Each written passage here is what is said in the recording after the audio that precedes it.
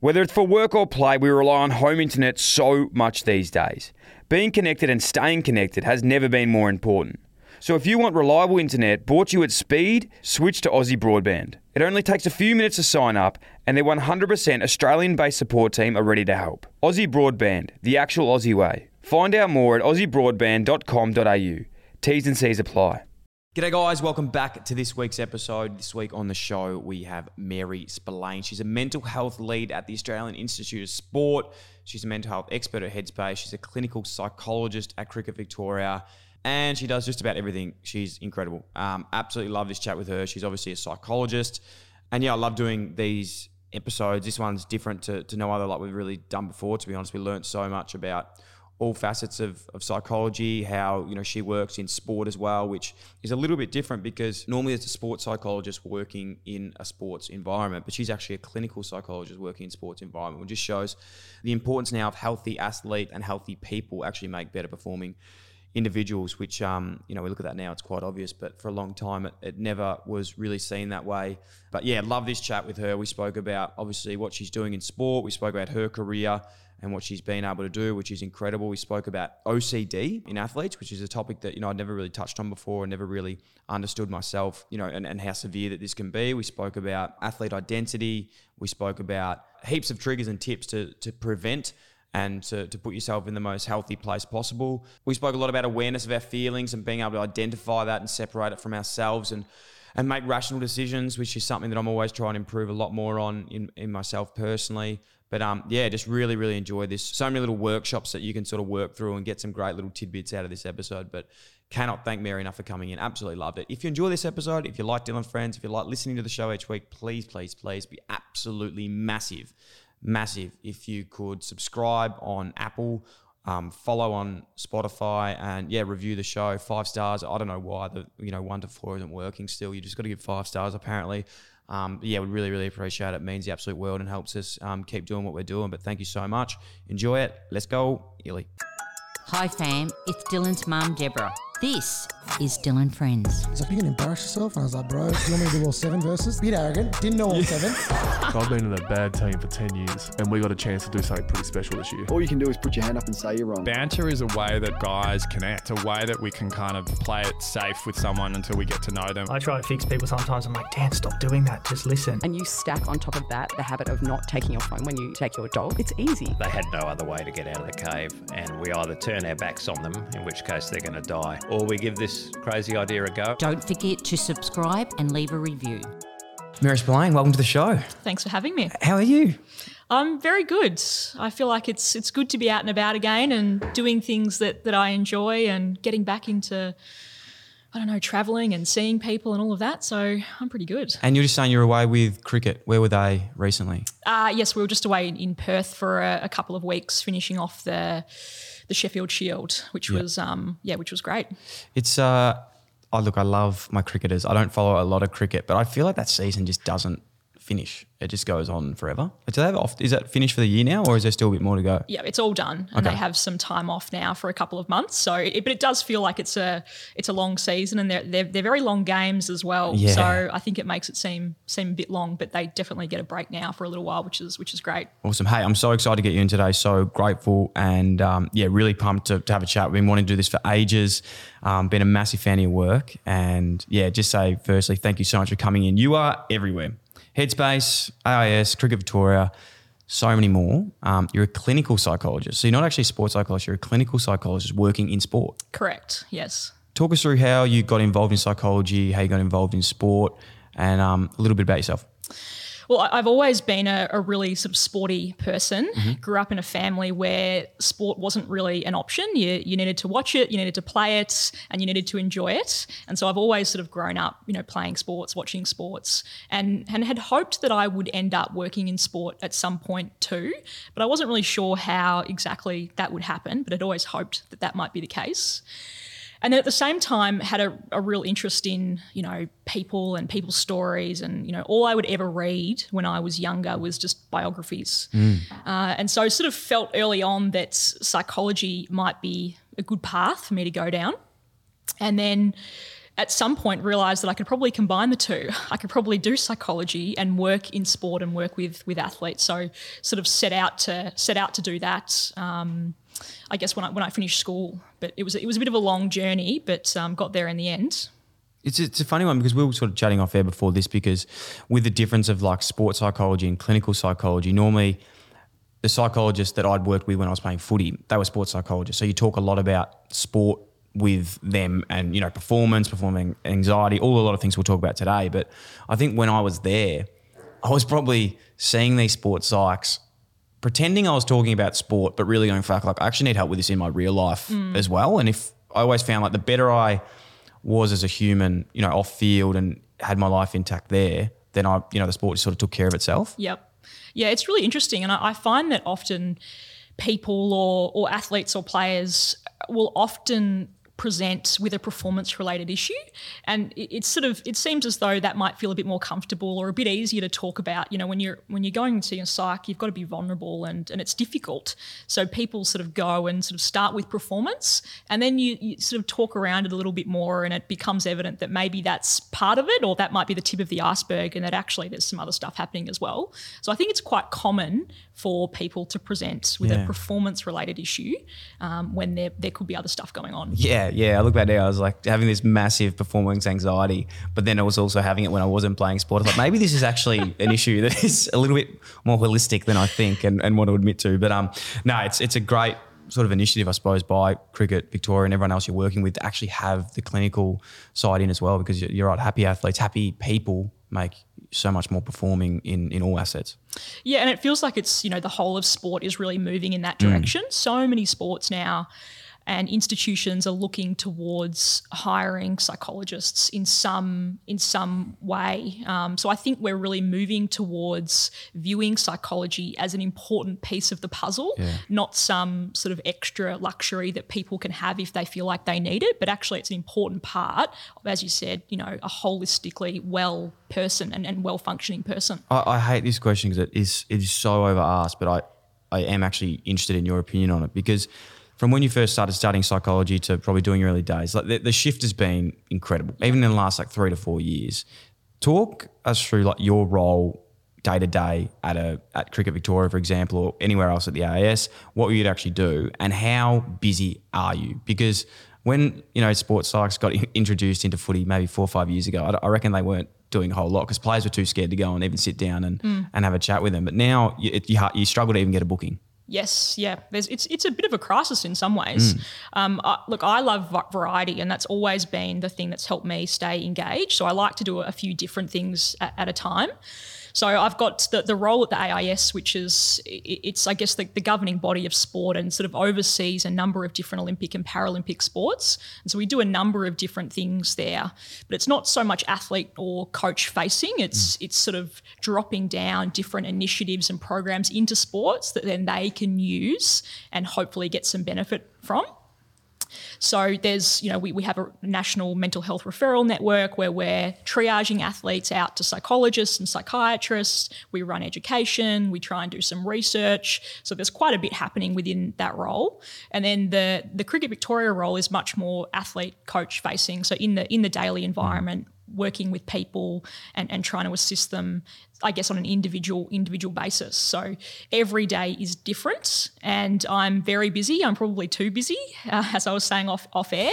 Probably need to start looking at cutting some things back. It's great to have so much variety and do different things. So we talk about Cricket Victoria, for example, because that's probably more of a hands-on role with like seeing athletes or any other sporting, you know, team that you work with in the past. What does that look like for you? Is it the one-on-ones? Is it talking to the group after sort of wins? How does that sort of correlate that role into sport?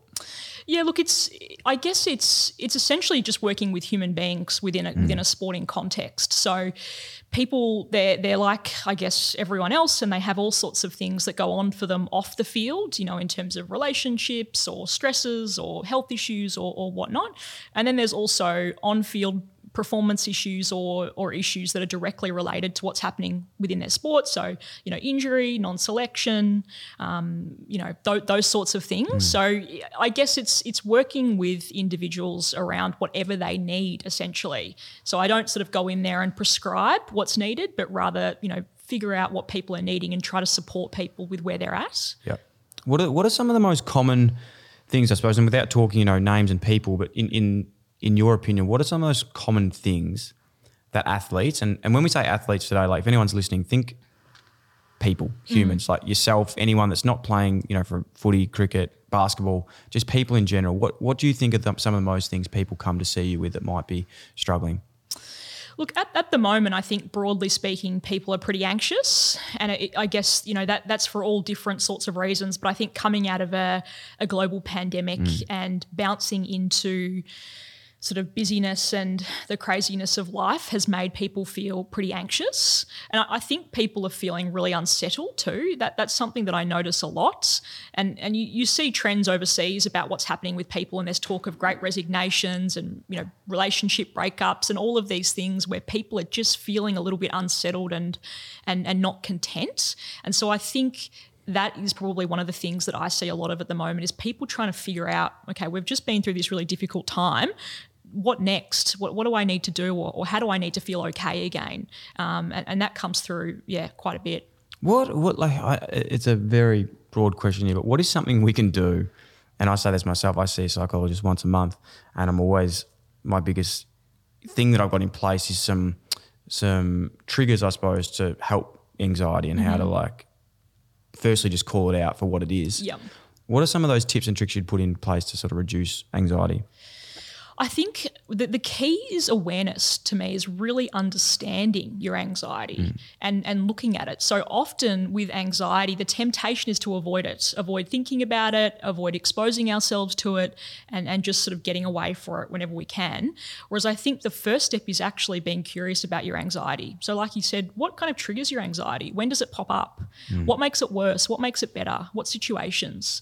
So really understanding it first, and then putting in some strategies for managing that. So it could look like some gentle sort of exposure work, or approaching some of the things that you feel anxious about, doing some self-care, talking about your anxiety with people. So all of those things can kind of help. But I think understanding your anxiety and your emotional experience is one of the best things that you can do. Yeah, I couldn't agree more. I think this year for me personally, and not to make the show about me, but I remember, for my whole life, I'd always had this and just thought that's how you are as a person. And then when you actually find out, that actually isn't what's meant to be happening, you can actually call these things out and you learn to understand what, sort of triggers me to be anxious. And I think the two tips that I've sort of picked up of late is, one is just acknowledging it. And you go, it's sort of like, please correct me if I'm wrong here, but it's sort of like separating yourself from your brain and knowing that they're two different things. Yep. And going like, that's not you, that's not your thoughts, that's just your anxiety creeping in. You need to just acknowledge it, and you go, okay, cool, it's not me. Like I'm not having those thoughts myself. Yep. And the other one, which I actually learned this from TikTok, funnily enough, it was from, and This is a worry. This is a worry, isn't it? Yeah, it's a real worry. It's a real worry. So correct me if I'm wrong. But I found this so beneficial of late. And it was like, when I get into a bit of an anxious spiral, I'm feeling uneasy, I write down my problems, I write down the situation on a piece of paper, and I cross off the ones I can't control. And then the ones that I can, I go, okay, well, these are the things I need to do to feel better. Yep, I like it. TikTok's onto something. Is that onto it? Yeah, Is TikTok right? Yep, I like it. I think, that's one of the things that just creates anxiety and where things can spiral is when we do focus on the things that we cannot control. Yeah. It's all of this wasted mental energy. Oh my God. That then we find it difficult to actually problem solve or to acknowledge the things that we do have some control over. So I think that's a really practical strategy. I really like it, of writing things down, crossing off the things that you can't control, and then focusing on what you can.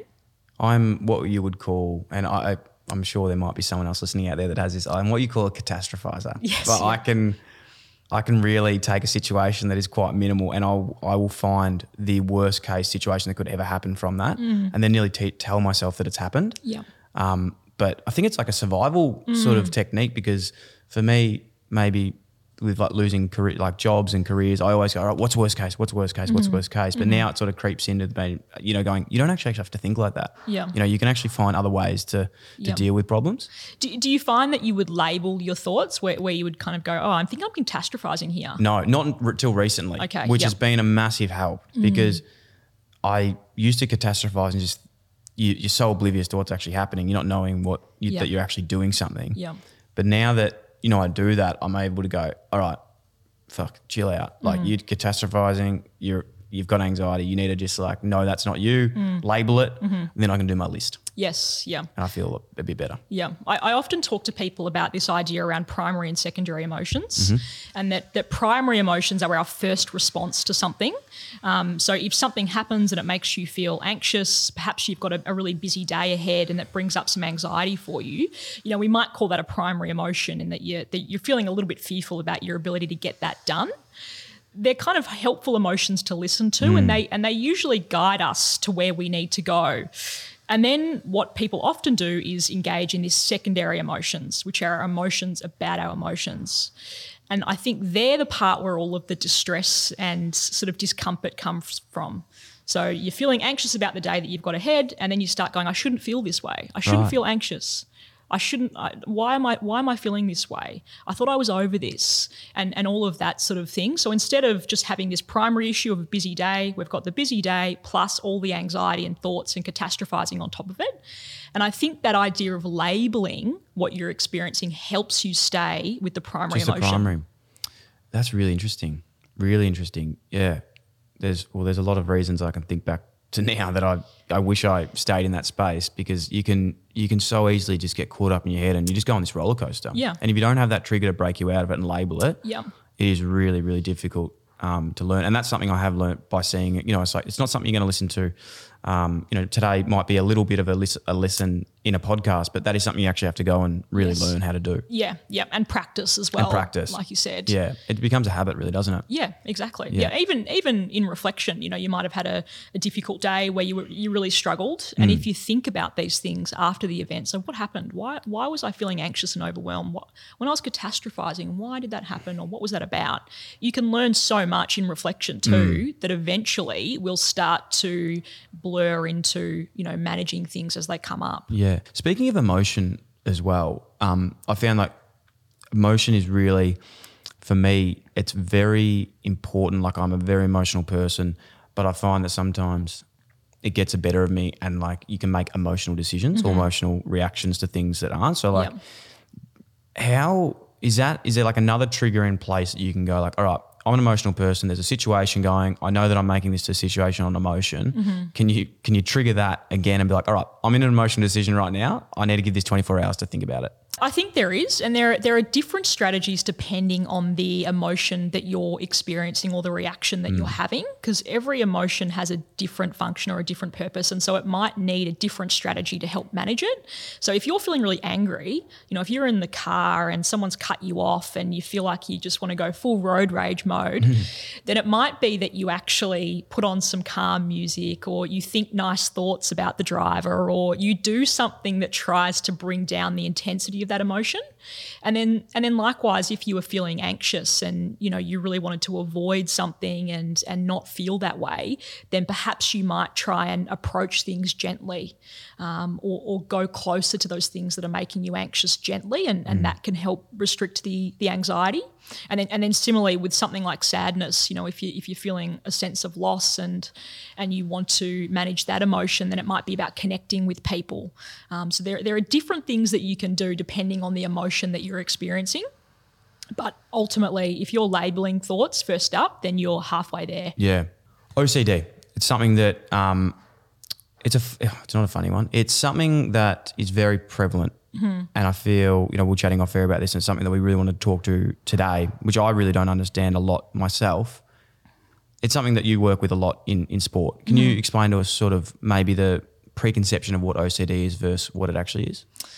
Yeah, well, I guess to give a bit of insight into how I got into sort of sport and also OCD, I think, is that I worked in a program at a psychiatric hospital here in Melbourne that was set up. So it's a 3-week inpatient admission that people have for OCD, and it was the only one of its kind, or is the only one of its kind in Australia. And so we'd get people from all over the country and sometimes overseas coming in to do this program. And it was designed for the general population, but of course we'd get people from all different occupations and jobs, and naturally we'd get athletes as well. And because I had this interest in sport and athletes, and I guess the intersection with that and psychology, I sort of had a bit of an interest in that and started working with athletes through that. But there is a lot of misconceptions about OCD, and I think mainly because it's been popularised, I think, in different movies and TV shows, and people sort of mislabeling their quirks as OCD. But the real sort of, diagnosable OCD is probably the most debilitating mental health disorder that I've seen. And, in this sort of hospital program that I was in, you'd have people who were virtually levitating, in a chair or in a bed so as they didn't touch anything. People not able to leave the house, not able to communicate with people, completely debilitated by their OCD. So it's really serious and really debilitating. But interestingly, in a sports context, some of those behaviours are often rewarded as well. So this idea that people are disciplined and perhaps have sort of superstitions that they engage in and little quirks that help them to compete, are sort of rewarded. But the reality is that it's actually quite a serious disorder and can really impact people's ability to function normally in society. So what does that look like in sport then? So would that be something like, I suppose the age-old cliche of it would be, putting the left sock on before the right sock and making sure that has to be done, but I'm sure it goes a lot deeper than that. Yeah, and it's usually spread across different life domains. So someone might have some OCD in their sport life, but then they're likely to also have some OCD in their personal life as well, with relationships and other things. So in a sports context, it can look, a variety of different ways. So it could be that, during a training session, someone needs to have a certain number of kicks of the ball, or before they leave the field, they need to have a feeling that, with their kicking or their handballing, that just feels right. And if it doesn't quite feel right, then they can't leave until they get that feeling. It could be a number of sort of thoughts or behaviours about things that they need to do. It can be things like needing to line up, shoes and socks, or packing the bag in a certain way. And a lot of people do those things anyway, but it might not necessarily mean that they meet full criteria. Yeah. So it's like the fact that some people do that. I know I like organisation, but at the end of the day, if I go, I'll leave that today. Whereas this, when it gets to those more serious cases, it's actually really hard to leave it, and you sort of obsess over getting it right. Correct, yeah. And the fact that you say you like organisation sort of makes me think, well, then it's probably not OCD. No. People with OCD hate organisation. Right. Or they might, that's a generalisation, but they need to do it. They feel compelled to do it. And if they don't do it, they feel like they can't cope. Yeah. So, people with superstitions or different things that they do, if they can stop those, or if they can let them go at some point, then that's probably a good sign that it's not too serious or not OCD. What's a way to... Well, how do you treat that? How do you get someone out of a habit? So I guess it's really a lot of education around what OCD is, what works, what doesn't, and then essentially exposing them to whatever they're afraid of. So often people with OCD, they'll have an intrusive thought or an intrusive image or something that they find quite distressing, and then that will make them feel anxious, and then they'll feel like they need to engage in a ritual to stop the anxiety. So what we tend to do is to get people to experience those thoughts, those images, without acting out or without, completing the rituals, to try and get them to, habituate or get used to their OCD. Yeah, I'm just using it for my own comparing this. If anyone might find comfort in it, I'm not sure, but I used to have this thing where every night before I went to bed, I'd have to say all my family's name, do this symbol in my head, which I still do, but I don't count the numbers anymore. So I think counting might be a really strong part of it. So I've dropped the counting out, but I still do it every night before I go to bed, because this sounds so stupid when I'm saying it out loud, but I'd think that if I didn't do it, my whole family would die. Yes, yeah. And I think it's we all have those sort of quirks, but people don't tend to sort of talk about them. And now that I've said it, I'm just like, that is the stupidest thing ever. But like in your head, when you don't say it, you're like, well, that's going to happen. Yeah, and that is essentially the crux of it, is that you know that that's not true, but it feels like it is. Yeah. And that is essentially how, you know, obsessions work. You know they're not true, but it feels like they are. Yeah. And so all of us have obsessional tendencies and things that we feel like we need to do. But are they getting in the way of our ability to function normally and be okay out in the world? If not, then it's probably okay. And also just your ability to be able to change as well. If you can adjust and change that routine, then it's a good sign that it's okay. And by no means am I you know, comparing that to any serious case of OCD. It's more just to give an example there. But thousands of Aussies trust Aussie Broadband to keep them connected to the world, even when they're on the go. Because as well as reliable home internet, Aussie Broadband also offers flexible mobile plans with super generous data allowances and no lock-in contracts. Their 100% Australian-based support team are ready to help you make the switch. It only takes a few minutes. Aussie Broadband, the actual Aussie way. Search Aussie Broadband Mobile to find out more. T's and C's apply. How can, you know, someone is having these tendencies and having signs of OCD that they might not have known and don't want it to, you know, get to a stage where it does take control of their life? Is there any sort of things they can put in place earlier to prevent rather than to, you know, go down that line? Look, I think seeking professional help is always the best sort of call of action in that, you know, seeing someone who understands what to do and what not to do is really important, and someone who can start to develop a bit of a plan around managing those thoughts and rituals early on is a really good idea. So I think always just seek support, find someone who can help, I think is really important. Yeah. For someone who actually hasn't seen a psychologist before, this is a really general question, because there could be someone out there that is looking at doing something or going to see someone. What does it look like? What does it feel like, those first, you know, couple of chats that you might have with a psychologist? What happens? It's so hard, and I try not to lose sight of the fact that when a new person comes and sees me, that's actually probably really challenging and really confronting. It's probably the hardest part. Exactly, the hardest part, and often you don't get a great opportunity to get to know your psychologist before you see them. So it's all nerve-wracking.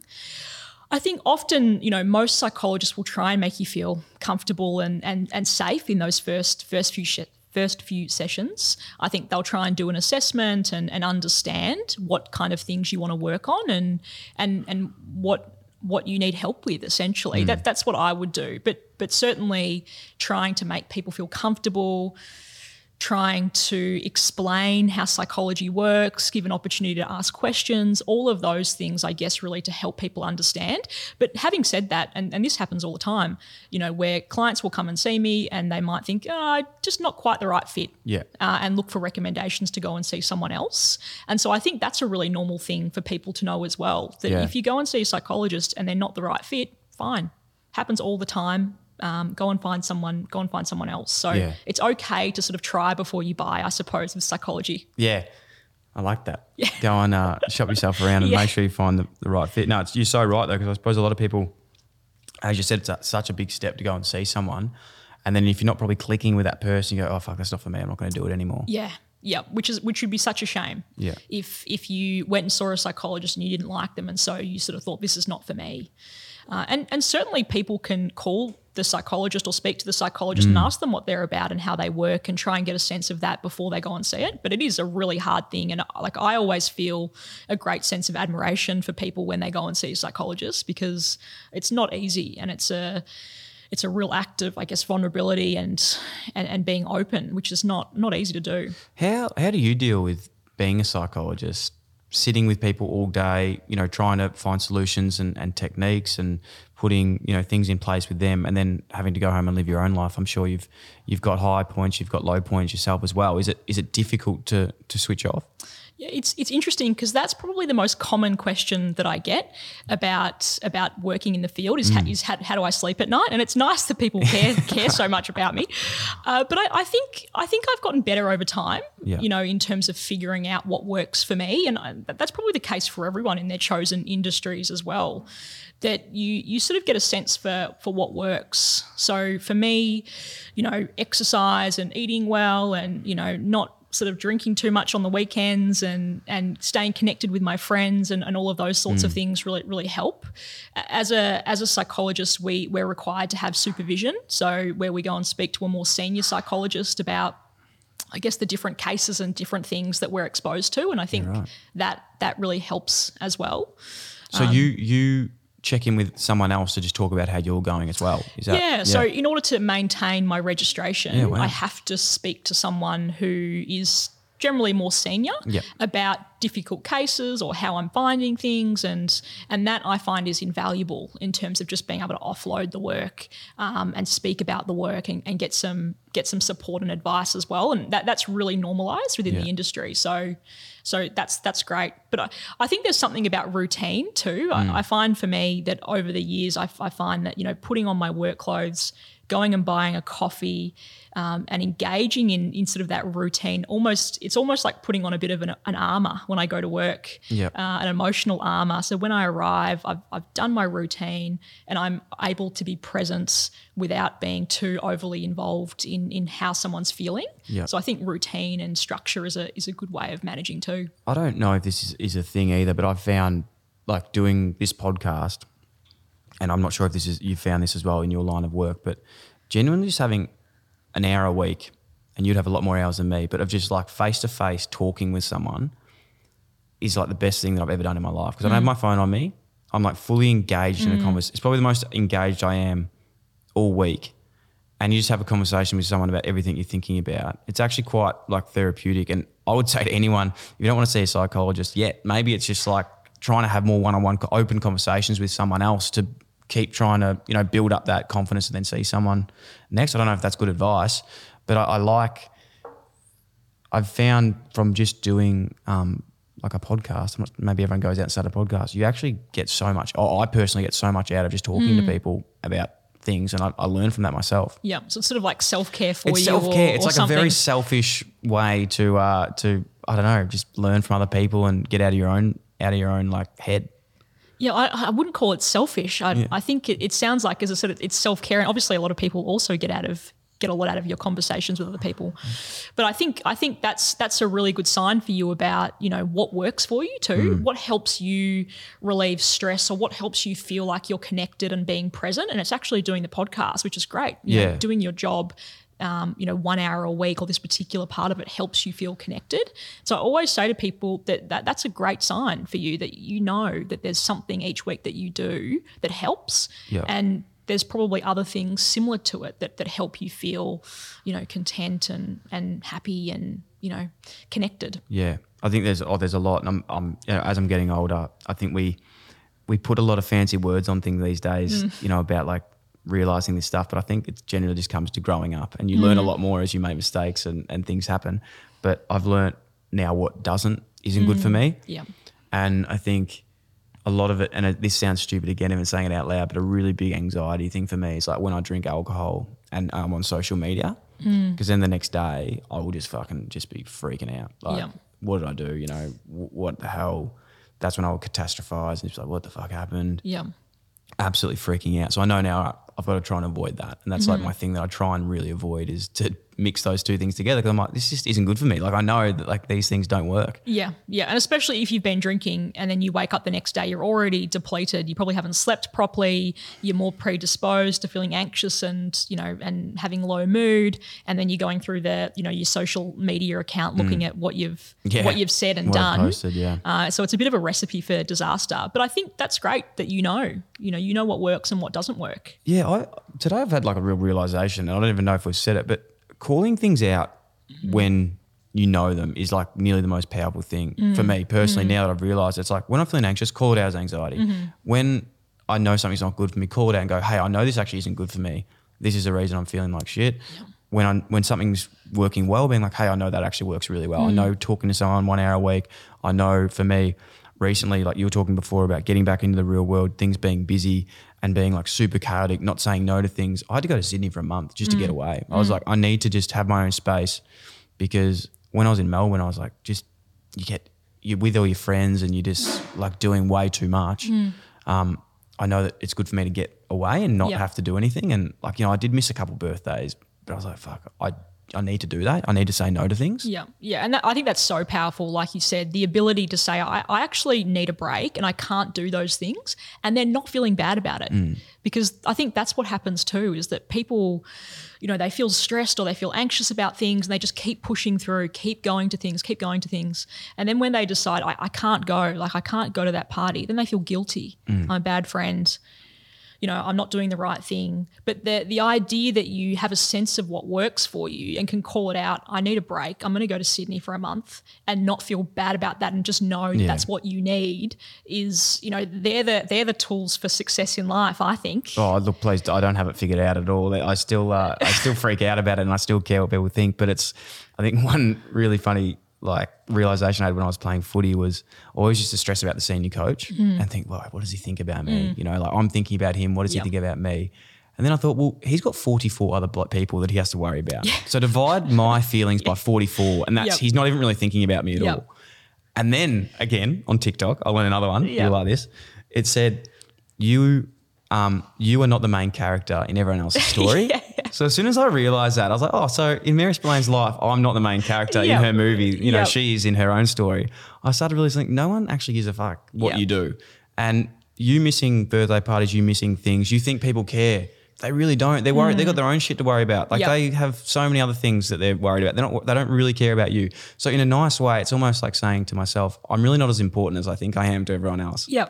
It's pretty brutal in some ways, isn't it? It's nice, but it's like harsh. It's just some hard truths that you're not the main character, and that for every catastrophic thought that you have, the person next to you is probably having some as well.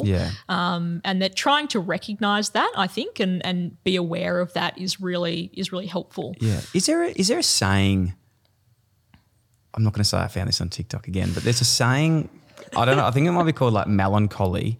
Is it called melancholy, where maybe there's a saying, we'll have to fact check this, but it's like you can walk past someone in the street and like know that they are just living their own life and they're going through. Anyway, I think it was TikTok, so we won't bring it up. I've got to stop doing that. I've really got to stop watching TikTok. There's some psychology good stuff on tips. Yeah. I'm pretty much a clinical psychologist now from watching TikTok. That's pretty much all you need. That's the new pathway. Yeah. You went the hard way. I'm going the easy way. Most common things people come to see you about, we said before, anxiety, OCD, obviously specialise in that field. For anyone out there that, is just looking at getting better and not getting better, but just being the best version of themselves, is probably a better phrase. What are some tips or tricks or little techniques or tidbits that you find are most beneficial in a busy world? Yeah, look, I think it depends on the person and like we were saying before, what works for you and what doesn't work for you, and having an understanding of that can help. But I think off the back of the pandemic and everything that's happened, really trying to make those meaningful connections again with people is really important.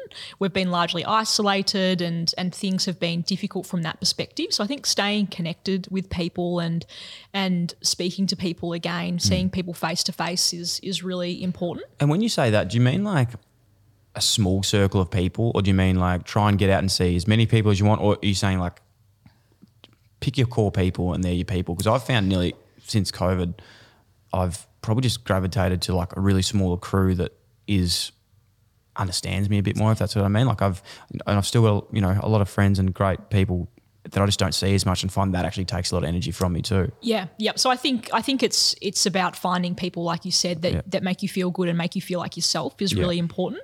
But I think there's a lot to be spoken about finding something that you enjoy and finding the kinds of things that you feel passionate about as well, particularly after what's happened. So people, like I said, feeling a bit restless, not feeling quite content at the moment. So trying to find hobbies and interests and connecting with those, I think is really important, and finding some joy can really help. But then understanding what, like we were saying before, what makes you feel good and what are some of the things that make you feel not so good, and trying to do more of those good things I think is really important. But even just thinking about it, writing it down, what makes me feel good, what doesn't, and then put a bit of a plan in place to get those things done, I think is really, really helpful. But it's difficult for me to say, oh, well, everyone needs to go out and do X, Y, and Z, because for some people it might be good, for some it might not. Yeah. So thinking about what works for you and trying to employ those strategies is often really helpful. Yeah, it's a massive one. It's something that I always try and be really clear on, is the fact, like, just because something's worked for me or someone else, it doesn't mean it's going to work for you, and not sort of pushing things down people's throats. More like, look, this is what's the situation, but there's so many other ways. Because the amount of time people have told me to like get into cycling, and I'm like, can you seriously fuck off? Like, I hate cycling so much. I hate it. It's not good for my mind, but people just love it. They're like, I'm in the fresh air, I'm riding a bike. Like, that is not for me. So I think you're so right in the fact, like, it's finding out what is your thing. For me, I love playing squash. Yeah. It is like high pace, sweat a lot. I have to get out of the house to do it, and I play it with people that aren't my best friends, but I play it with people that I go. So I'm sort of like seeing new people, getting different perspectives. Yep. It's a short, sharp game. I get my sweat on. I get that, endorphins of working out, and I also really enjoy it.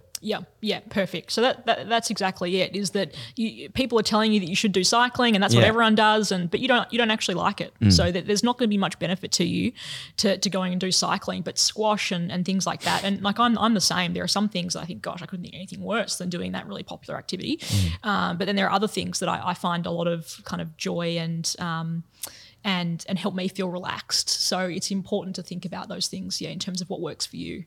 How much is, and again, very cliche things, but how much is like getting back to like nature, drinking water, like all these things? Is that actually, do you find works for some people? Like, because I know it works for me. So I'm just saying, I don't realise, I preach on about it a lot. I know some cases are a lot more serious than just getting fixed with going in nature and drinking water. But is it something that you would say is really good for you? Yourself?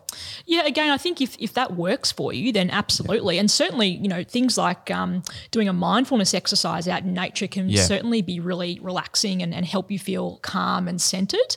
So I think if those things work for you, then absolutely go and do them. And that's, I think, what it comes down to, is what's effective, what works for you.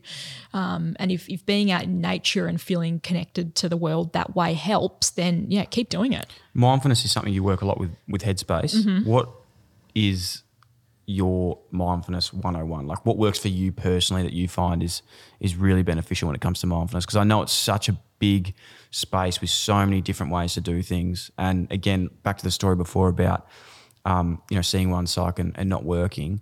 I did some mindfulness and I was like, that's for me. I hate it. Until I had found different things that would work. Yeah. Can I tell you a story about mindfulness? Please. About how I got into it? Please do. So how I got into mindfulness. So I was a psych student, and as a part of my master's course, we had to do a placement or different placements. And the first one that I did as this sort of baby psych was I went to a outpatient psychiatric hospital and was going to co-facilitate a mindfulness group. So essentially these people would come in week after week, and they'd get to start off with, they'd get the facilitator would read out a mindfulness exercise, and then they do some theory. And so my placement was to co-facilitate this. And so for a couple of weeks I observed and thought, I think I've got the hang of this. This seems okay. And so the co-facilitator, who's much more experienced, said, your role will be to read the script, in the beginning. So read out the mindfulness 10 to 15 minute script, and then go around the room and get people to provide some reflections on how they found the mindfulness exercise. So I thought, yep, easy. Practice the script. Rocked up and said, I'm going to be doing it today. Read through the script, and then went to the group, and I didn't stumble over any words or, didn't need any retakes or anything like that. And then said to the group, how did people go with that? And this lady said to me, I was just terribly distracted throughout that entire exercise. And I said, okay, do you know what that's about? What was it that was distracting you? And she said, I have to be brutally honest with you.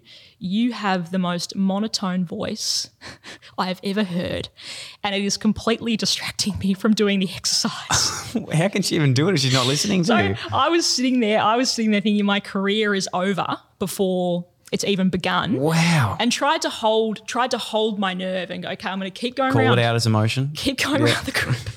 And then sure enough, got to another person and said, how did you find it? And she's like, look, I'm going to have to agree. Your voice is pretty monotone.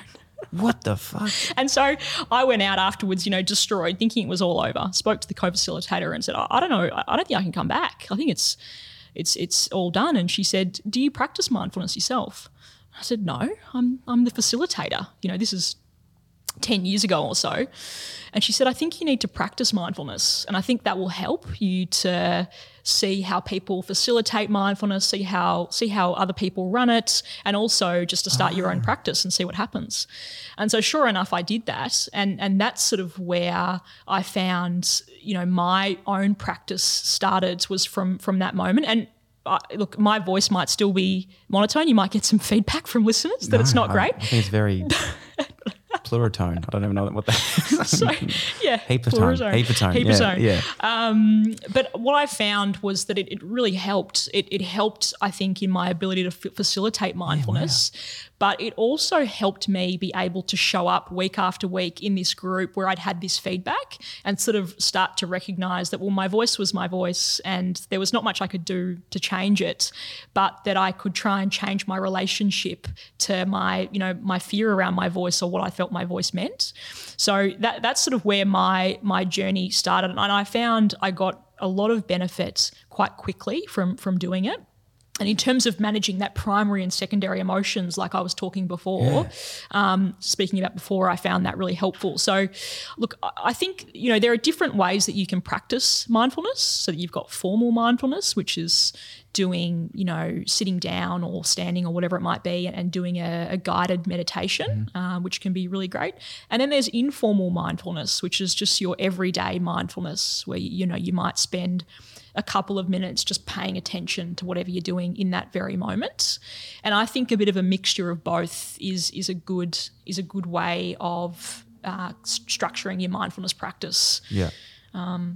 Those Informal mindfulness is, I found personally for me, has been huge, because I think with the formal stuff, it's I don't know what everyone's like, but I know some people really love sitting down and doing that for 10 minutes and just they've got their mantra and they can do it. But the informal stuff I found is really cool to be present. So explain, if you could go into that a little bit further about from my knowledge of it, and what I try and do is, if I'm going for a walk, leaving my phone at home and sort of holding my dog's lead, feeling the rope, looking at trees, trying to sense what I can smell, all those types of things is something that I'll try and do.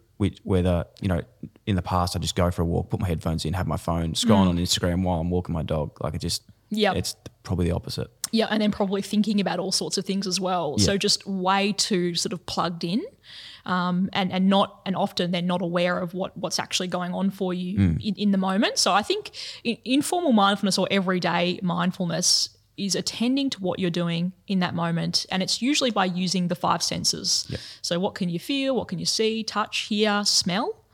And really tuning into that for a few moments and just exploring with curiosity and non-judgment what is happening in that moment. So it could be that you're going for a walk. It could be that you're brushing your teeth, going for a run, eating a meal, just really sort of tuning in to what's happening in the moment. So if you were just say you were taking a session now of mindfulness very quickly and you were going in this room with those 5 senses, would you sort of get people sitting down like this, closing their eyes or opening their eyes, doing maybe a bit of breath work beforehand to lower the heart rate, and then being all right, in this room, what can you see? What can you feel? That would be as simple as it is. Yeah. Is essentially, like you said, getting people to sort of tune into the breath potentially, and then tune into what they're noticing within this room, and then potentially try and get them to expand their awareness. What can you hear outside of this room, or what can you see outside of this room, and then tune back in and back to the breath.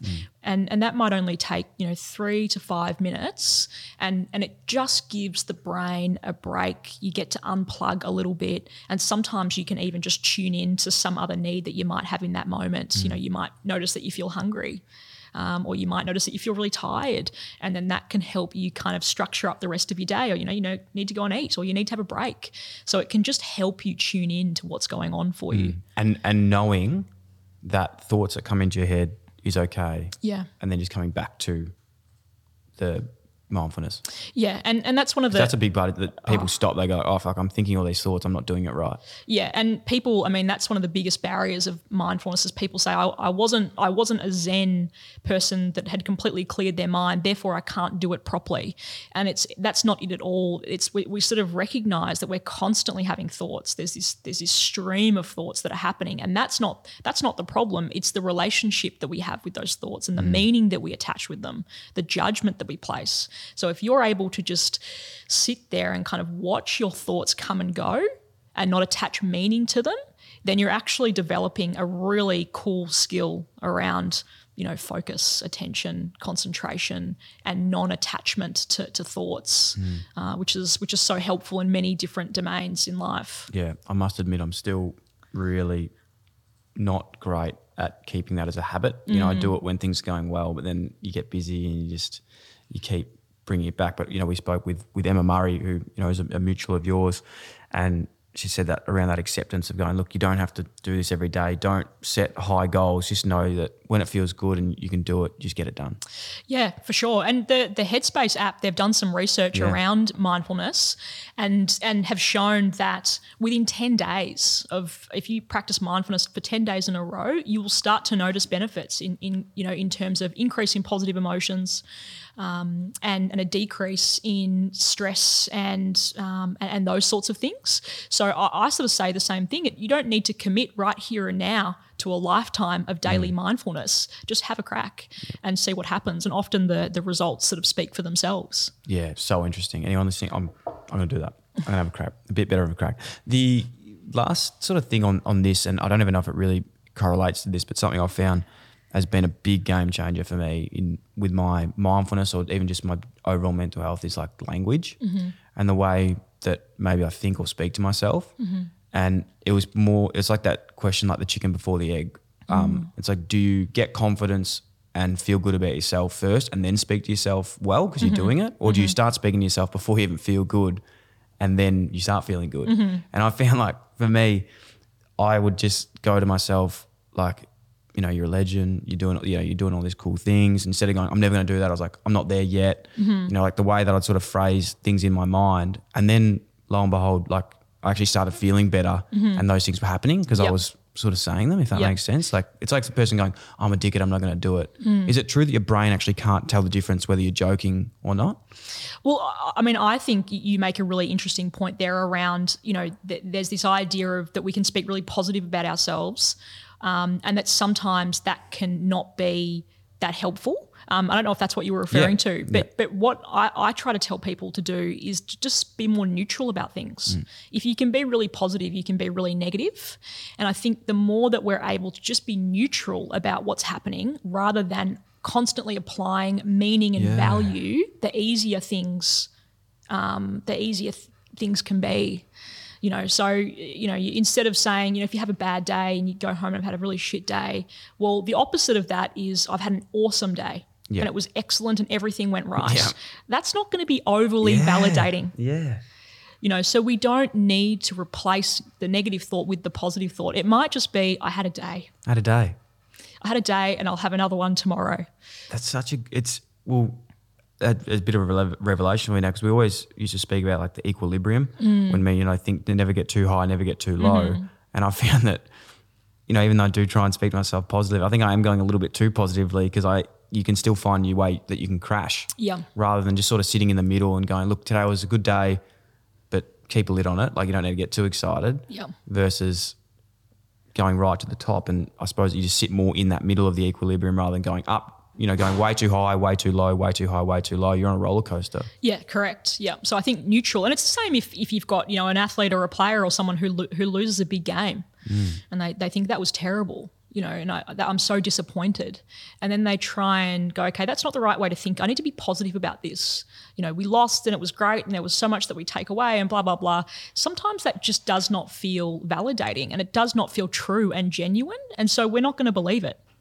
But if you can be more neutral in your language, not negative, not positive, just neutral, and state the facts about things without adding this judgment and value, it is a lot easier to work through things. So I think you're right. We want a bit of a balance, not sort of finding ourselves in the extreme one way or the other. Yeah. And positivity and constant positivity is not the answer and not the cure by any means. True. No, I couldn't. Yeah, like I stuff up with that a lot, and I think I've got to get better at my messaging around that, because the facts are things aren't always good. Correct. And they're not always positive, so you can't always put a positive spin on everything that happens, because sometimes you can't find the positive in some situations. Yeah, exactly. And in some ways, you might be able to, and that's okay. I don't want to completely demonize positivity and say that it's not, but it's just, I think sometimes, when people sort of get stuck around, well, how can I think about this and how can I interpret what's happened? The knee-jerk reaction is to say, think positively. But I think it's important that you also just try and think neutrally and see what that brings up. Take some of the emotion out of it. And instead of maybe the positivity, again, correct me if I'm wrong, is like look for the opportunity for something else. It still might not be a positive opportunity, but there still might be another way from it. I'm trying to, always, my biggest like mantra in life is it's not what happens, it's how I react to it. So I'm just thinking in that situation, like no matter what happens, I always try and find something out of it that's not so much positive, but just another route that I can go down. Yep, sure. Which is, it's really good. You've really given me a revelation on that whole not to get too high thing, because I think it is a reason why I do crash a fair bit, because I'm just like it's either 100% sick or fucking terrible. Yeah. And there's got to be something in the middle. Yeah. It's definitely destabilizing. So I think it's an important one. Definitely. Sorry, just to go back onto Headspace quickly, we're talking about informal mindfulness and formal. There's formal mindfulness on that app, isn't there? Correct, yeah. So like, is there sessions people just download and actually just go in and run them? Yeah, so it's almost, it feels like an unlimited sort of supply of mindfulness, and I like it because there's a search function. So if you just feel like there's something that I need to do mindfulness about, you can search it. So if you've had a long day at work, I can type that in the search function, and sure enough, there'll be meditations that come up around a long day at work. So people can log in and download different exercises. There's courses. So if you've never done mindfulness before, there's all of these sort of different courses, introduction courses that explain what you're supposed to do and what being mindful actually means. So and I think it's a great resource, and they're constantly updating and changing things and trying to make it more accessible. And it's no frills mindfulness. I think that's what I like about it. It's just the nuts and bolts, done well, and really accessible. Yeah, awesome. All right, well, I'm sure that's on every app store. Absolutely. Yeah. I'm gonna head in and download the hell out of that one. Have a crack. Hey, Mary, you've been incredible today. I just want to know from you, what is next for you? What do you want to do in this space? Is there any goals? Anything that you're looking to do in the near future? Where do you want to take your career in the near future? Look, I think I feel pretty happy with how things are going at the moment, and feel really content with what's been happening. And I think, as I said, coming out of lockdown, I worked a lot. Filled my time with work, and so I think I'll try and scale that back a little bit as a bit of a goal, and then I guess think about it. What's next? So I think maybe my goal at the moment is what's my goal, figuring out what my goals are. But I know for a fact that I love working in sport. I love psychology and feel really passionate about those two things. And so I know that that's where my future is, and what I'm aiming to always sort of learn and do more of. But I think at the moment I am in a bit of a state of reflection and thinking about what's next for me, and working through that. But I try not to be too prescriptive about where I'm headed. So I don't have a 5-year, 10-year plan. I tend to sort of jump at opportunities and go with where my heart and my head is telling me to go. And that seemed to sort of lead me to some pretty interesting places so far. So I think I'll go with that, but certainly reflect on what's happened and what's next as well. I love that. It's really cool. I think for everyone in general, like sometimes you can be like, fuck, if I don't have a plan, where am I at? But it's like just being comfortable knowing I'm happy with what I'm doing, and I'm going to say yes to opportunities that I want to do. Yeah, exactly. Yeah, that's the goal. Love it. Love it. Hey, it's been incredible. I've learned so much from you. I really, really appreciate your time. I just want to say again, the main thing that I really learned today and I hope people take out of, because I know I definitely have, is all the mindfulness stuff, which is great, and definitely check that out. But the just calling out of emotions, it's just like giving me just a massive weight off my shoulders. I know this isn't a one-on-one psychology meeting, and sometimes I forget that people listen to these shows. Charge you later. Yeah, seriously. Yeah, just send the invoice through. But yeah, I've really got a lot out of that actually. Just calling out things and identifying it as anxiety, emotion, whatever it is, and going, that's not actually me, that's just what this is. Put your triggers in place. Yep. Make your list. Love it. Thank you so much. Thanks for having me, Dylan. Cheers. Thanks for listening to the Dylan Friends podcast. If you like the show, it'd be a massive help if you could like, follow, rate, leave a review, or even share with your friends. The show is produced by myself and Sam Bonza. Damon Jackman from Creative Edge Films is responsible for audio and visual production. The show is recorded at the Dylan Friends studio in Melbourne, Australia. If you'd like to get in touch or suggest a guest or advertise with the Dylan Friends podcast, please email us at inquiries@dylanfriends.com. Thanks so much for tuning in.